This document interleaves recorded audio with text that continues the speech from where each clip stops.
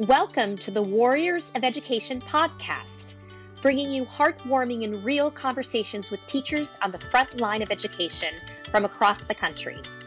I am Karen Sarah Watson, and I am a teacher. This podcast is for those who want to better understand the experiences of today's teachers. Come join us. Welcome to the Warriors of Education podcast. Today, I'm thrilled to have two teachers all the way from Nantucket Island. Today, we have Samantha Turcotte and Kim Albertson. So tell me about yourselves. Kim, tell me about what you teach and, all about Nantucket. Sure. Came to Nantucket in '92 and started teaching right away. I was a sub, and then I had a classroom. I worked with a special needs preschool population, so I did a lot of identification of early childhood situations and moved kids into the public school. Loved it. We have a program called Pathways, and we were very fortunate that we were backed by a lot of people in the community. So I did that for a long time with a partner for like 28 years. And this year I moved into administration, kind of a funny year to move up, but I'm currently the assistant principal. Excellent. So tell me about yourself, Samantha.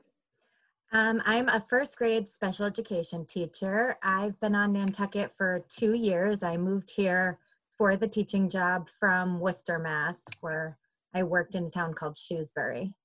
So. Great. So tell me, obviously I live in New York City, so it's very different here. Tell me about what is it like to teach on an island? I would love to hear about what your class sizes are like, and just, since both of you have come from other places, what is that like for you? The biggest shock to me moving to Nantucket was how diverse it is, which is incredible. I came from Worcester, which was extremely diverse, and coming to Nantucket, I didn't know what to expect. And, every classroom is filled with kids of all different needs, and they come from different backgrounds as well. So that was surprising and really incredible. And about what is a class size for you? Around 20 students. 20 students. For the classroom teachers. And so this year I have a caseload of 11 students. You have 11 students. That's I do, amazing. Yeah. How many kids are in the school? Kim? In our elementary school, we have 405. District-wide, we have about 1,700. Great. So Kim, tell me about your experience with going from teaching to be an administrator. Yeah. So when I first started teaching, our numbers were really low. Our classroom sizes in the elementary school would top at about 15. And then as they incrementally went up, the high school had small classes of like 4 to 7. And now classes are pretty much averaging about 20 to 22 in the lower grades. And the high school offers a lot of things, but they're still remaining between that 10 and 15. I piggyback on what Samantha was saying. I actually have 2 girls who went through our public school system and are in college now. And I felt really grateful that when one of mine, who is in her first year of college, when she was in first grade, it was the first year we had 10 non-English speaking children in one grade level. Now we have, we're close to like 47 to 51% non-English speakers in our school. So wow. I think that's amazing, because you would never, I didn't know that. Yeah. Nantucket, you look at Nantucket and you think, well, doesn't seem to be a lot of diversity there. So it's really great to hear that. Mm-hmm. It's phenomenal. And I feel like people come from all around. Like we have an Eastern European group, we have a Jamaican group, we have a Hispanic group. We have so many different cultures. Thai, Nepalese, and Uzbek. We have so many different cultures that are represented. And I think that in and of itself has been a fabulous education for a lot of our kids. So you are an administrator. So I'm curious how you guys are supported as teachers. Now you are now an administrator, so you have to support your teachers too. How do you both feel about the support you've gotten being teachers on the island? During this time, more than ever, a lot of support. I've had a lot of help from Kim personally. I've had to conduct several IEP meetings during this virtual crazy time. And we have a principal and Kim as well. They've both been available to my texts, emails, calls. kind of giving us the emotional support more than anything that we needed. So that's kind of eased me personally into this crazy time more. And so what has it been like for you during this time, Kim? Yeah, it's been really busy. I always, as an educator in our district, felt very supported by the community, families, and administration. So I always felt like it was a really good match for me. I felt always heard, and I always felt like there was good research behind what we were doing. Then moving into administration, I really took it on as sort of that bigger challenge of being able to listen, research, and be available. I think during this time, I've been so incredibly impressed with teachers who were absolutely terrified of technology going into this, who have risen to the occasion, and that's been awesome. But for me, I have been on call probably every minute of the day since it started. Right. So do your so we had a lot of issues in New York with technology and getting technology to students. How has that been for you? Incredible. Yeah, we have this incredible tech staff that's been unbelievably on top of it. And fortunately, our district is 1-to-1 from 3rd grade up.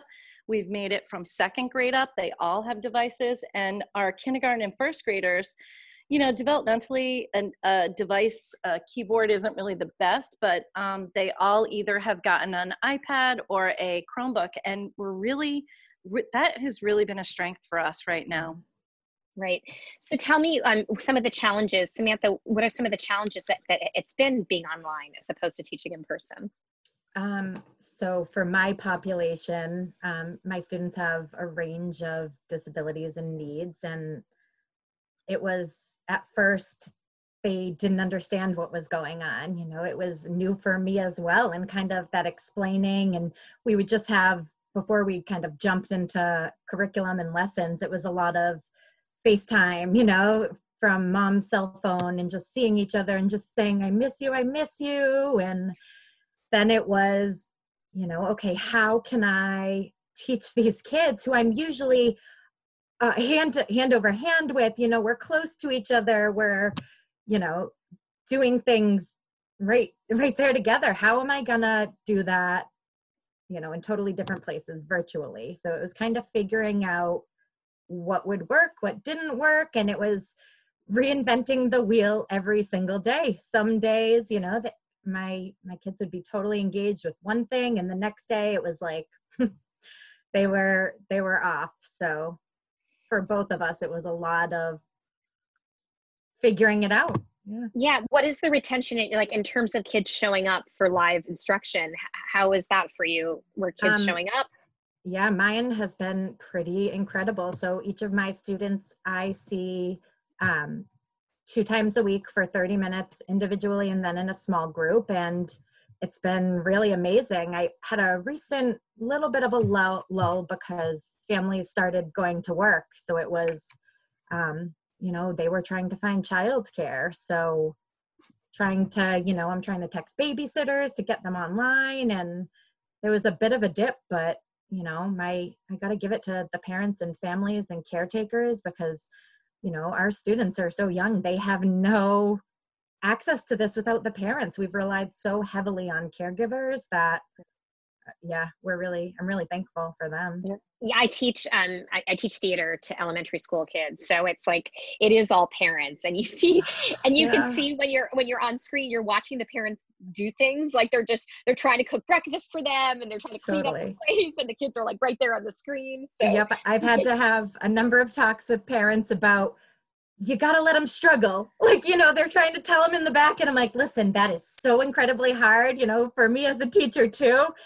I'm like, his brain's going, he can do it. You got to give him time when they want to kind of tell him that's his cat. And I'm like, yeah, great. But so I've had to have those talks with parents as well.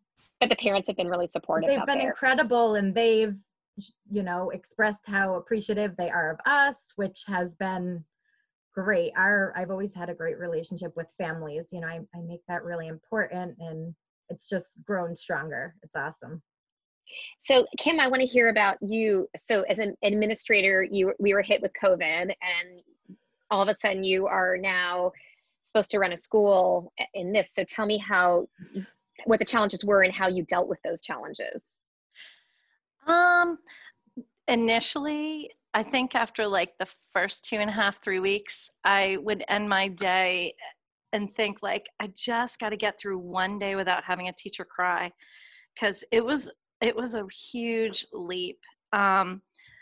Things that we've really tried to encourage are connecting with each other as teachers, as well as making those family connections. Cause in the beginning, when we really didn't know what we were doing, we worked really hard to get the family engagement, and it took a little bit to start up. But then once it was kind of with us, we felt really great about it. I felt like we leaned on our counselors. We have 2 guidance counselors and a social worker for our building. And I feel like they were tasked with really reaching to the families that were having kids not show up, because we were gravely concerned about social emotional learning and how their mental health was being impacted by this. It's everywhere. And then we sort of tried to start getting a little bit creative. For example, Kim Kubish, our principal, was really excited. We did a parade, and I think there were like 70 cars, and we drove through the town, and it was like we drove through neighborhoods of kids on Nantucket, and it was right at the time where we were all sort of hitting the wall, like the 4th week in, where we were like, holy cow, the mandate is we're closed for good now. And what are we going to do? And so it was a great boost. So I feel like we've tried to, every like 3-ish weeks, try to do something to give us all that boost that we're really still here. We're really able to do things, and we are connected. I think the connectivity has been the biggest struggle for me, because I'm kind of a social person and I really like being amongst everyone, and I love the team aspect of hearing, seeing, doing, and practicing together. So being online, it's tricky, and it takes twice the amount of time. And so we all have to I think that was another piece, not only getting through a day without not having someone cry, because we're sliding back into that as we're going through another transition out into the summer. We certainly are seeing a slide in attendance with families being able to go back to work with phase 2. And so there is that reality that we've got to face, and it happens in June anyway, but I'm kind of there again. So I'm hoping that we can do something to make it sort of end with a big bang. So what are you hearing right now about what's going to happen next year? I definitely think we'll probably be doing some version of a hybrid. We're just waiting for continued guidance to hear what really that will look like. Certainly as a school, we're working at trying to make sure it happens, because we so strongly feel we've got to be seeing the kids, and we've got to be seeing each other to make it successful and feel, because we've lost that connection. That COVID slide or COVID slowdown has really, really hit us, and we need to get back, be able to assess where we're all at and go forward. I think that the hybrid will look different in different districts. We could possibly be doing a couple days in, a couple days out, or a week on, a week off. We're just really waiting for that. And it's so interesting that the guidelines come out. I know they come out daily, but it feels like hourly. We're getting a new directive on what to do. Right. But for sure, a hybrid connection. We won't be fully remote. I think our district is committed to being hybrid, as long as Nantucket can keep the curve really flat. How is it going out in Nantucket now with COVID? Fantastic. I think we've done a great job. It'll be interesting to see what happens in the next 4 weeks, as people from all over the globe are now here, and which is great. Many of us thrive on having them here, and businesses of our friends are all relying on that. But it does take a little bit of the responsibility away from the year-round people who sort of shut down and really ended things. I believe we're only up to 15 cases. We go for long stretches with none. Right. We recently had 1. So I think we were at a 15-day mark and then had 1. And so now we're on the climb again on 0. Well, that's great. I just visited this weekend, and I think that you guys are doing a great job really keeping safe and keeping everybody safe out there. So I'm also curious right now, because we're obviously right in the middle of the George Floyd protests, and I'm curious how as teachers, you're dealing with that, and as a community, how you're dealing with the Black Lives Matter movement and what's happening in this moment in the world. We recently had, I think it was last week, a high school student organized protest, where we all gathered in our cars with our masks and we all met in a field, and these students spoke, and it was incredible and beautiful and peaceful and really well organized. And it was just something we needed. It was incredible how well done it was and how our community was able to come together and be so peaceful and understanding. I think our community is so unique that we were able to handle it in a way that other places couldn't. That's great. Agreed. I think we have such a diverse population that I think that there's a little bit more awareness. But as far as teaching, I feel like there's so much that we need to learn and do. It certainly opens up more conversations, and it stretches some people to have those conversations. And we have a book club going for teachers that's sort of heavily focused on that right now. And we created a Padlet that's called Teaching Race. And it's sort of like a dumping ground right now for teachers who can't really kind of embrace what's going on in the rest of the world because we feel like we're doing it. That said, though, our teaching staff is not diverse. Our children are, but our teaching staff is not. And that's where I feel like this is really a good moment for us to work together as teachers and administration to really sort of polish that and really recognize it and have hard conversations, because it needs to happen. So, yeah. But I think Nantucket in general is doing a great job, but because we are diverse, but there's interesting, as you know, there's so much work to be done. Yeah. I mean, I think that's interesting. Do you feel that the kids who are affected most by this are being heard? Do they feel like their voices are being heard also? I feel like the bonus of sort of the initial protest out here was it was led by high school kids. And so that was extremely powerful for our community to know that the children, even though they're 17, 18, are leading it, and they're doing it with such grace and with such smart thinking. Interesting. That's great. So the other thing I wanted to find out from you is about, what about teacher retention? Do people tend, because it's an island, do people tend to leave a lot? Do you have staff that have been there for a long time? What is that like? So I moved here blindly. I'd never visited, and I came, and now, people back home ask me all the time, so like, when are you going to come home? I'm like, nope, this is it. I love it here. I've really dug my heels in. I'm comfortable here. That being said, it's my second year, and I've seen teachers that start with me have already come and gone, but then, some of my best friends are teachers that have been here for half their lives or their whole lives. So Kim, and what about you? Can't more of it? Certainly turnover. Part of it is affected by housing. Housing is such a critical issue out here that oftentimes that's it. It also takes, like, Samantha certainly has sand in her shoes, but not everybody can take the sand in their shoes and keep it.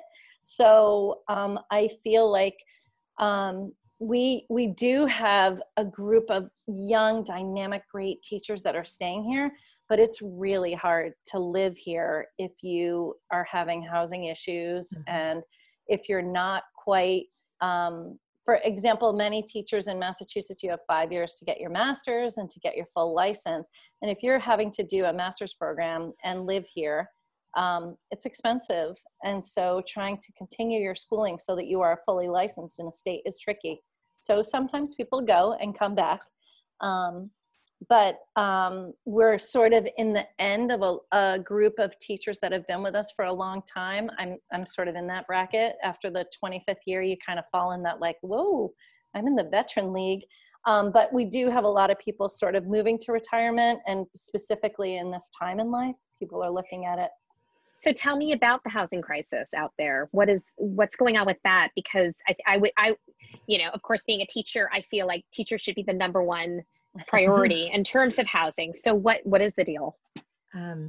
I remember when I said yes to this position immediately, and they were like, all right, there's this girl, she's going to be your mentor. And, luckily this girl, Lauren Murray, who is now my, one of my best friends, my savior, she was like, all right, here's what we're going to do. I'm going to post on Facebook. I'm going to send a text out. And I'm like, what? Like, this was all totally new. So I remember going on the Facebook group and saying, listen, I'm a teacher. I need housing. I have a cat. And I remember people saying, oh, good luck, kind of scoffing at me. Good luck finding housing with a pet, and I end up finding another teacher who also has a cat, and, she owns the house. So I lucked out, but is the school, is the community doing anything for teacher housing? Like, are they, honestly? Not really. We do have the Nantucket Education Trust owns the Cow Pond housing, which is like right below the football field. And then there's a couple other buildings that the district owns, but typically we look at putting administrators in there. There have been a couple of, or like administrator type people, for example, like a math coach or your directors of specialties might be in some of those housing short term for like a 2 or a 3 year stint, and then move out because you've been here for 2 or 3 years. So now it's time, you've made your connections and you can go probably have connections enough to find housing, but no, there isn't. As you know, there's been movement on island for different housing potential, but it's a concern, and it's not going away because the rent is extremely high. It's really hard on a first year salary to find something that you can stay in and feel comfortable in. What are you guys doing about it?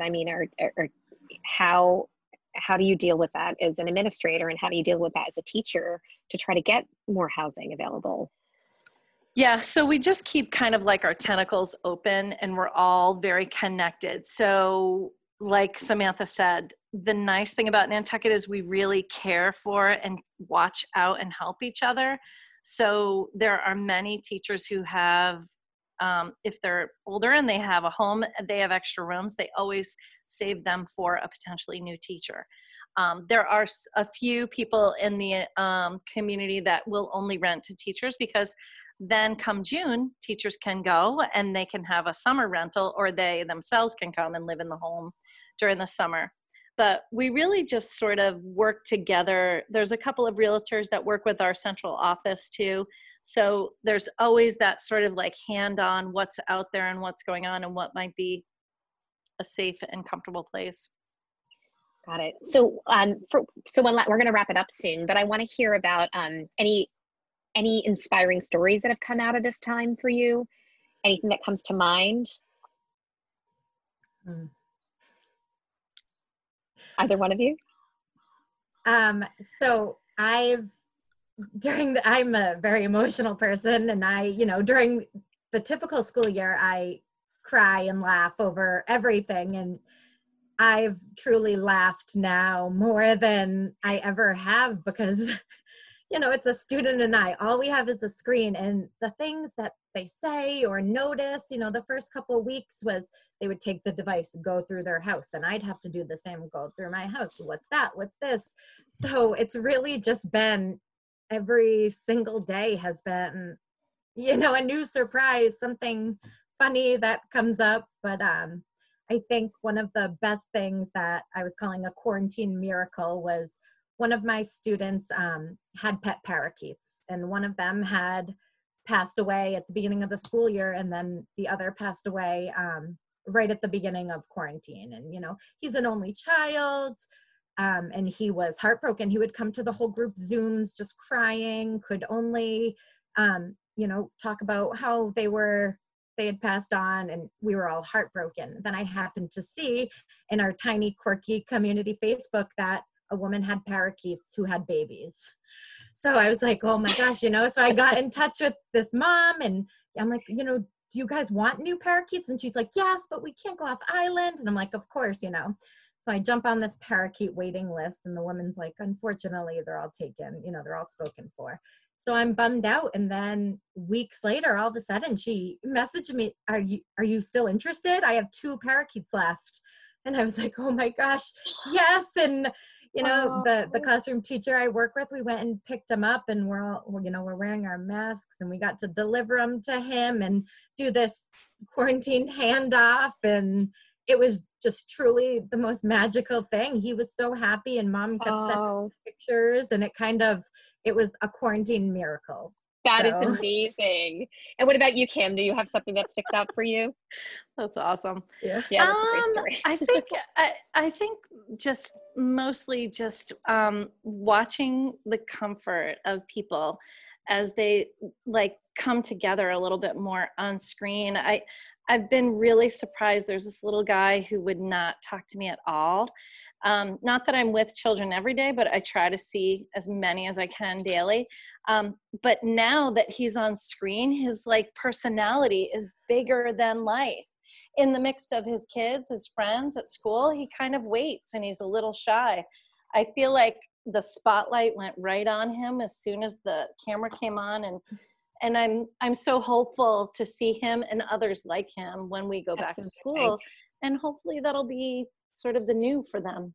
That's amazing. And I've heard a lot of stories about kids coming out of their shell with this. Well, this has been so lovely to talk to you. Nantucket is my happy place. I love it so much there. I think the world should know about Nantucket. So I'm so thrilled to have 2 wonderful, an administrator and a teacher on to talk about life out there. So thank you both for being on the podcast. I really appreciate it. And if people are listening and you're interested in being on the podcast, you know, just find me through warriorsofeducation.com. Thank you guys so much. Thanks, Karen. It was great. This has been the Warriors of Education podcast, dedicated to all the hardworking teachers across this country. We hear you, we see you, we honor you. Thank you.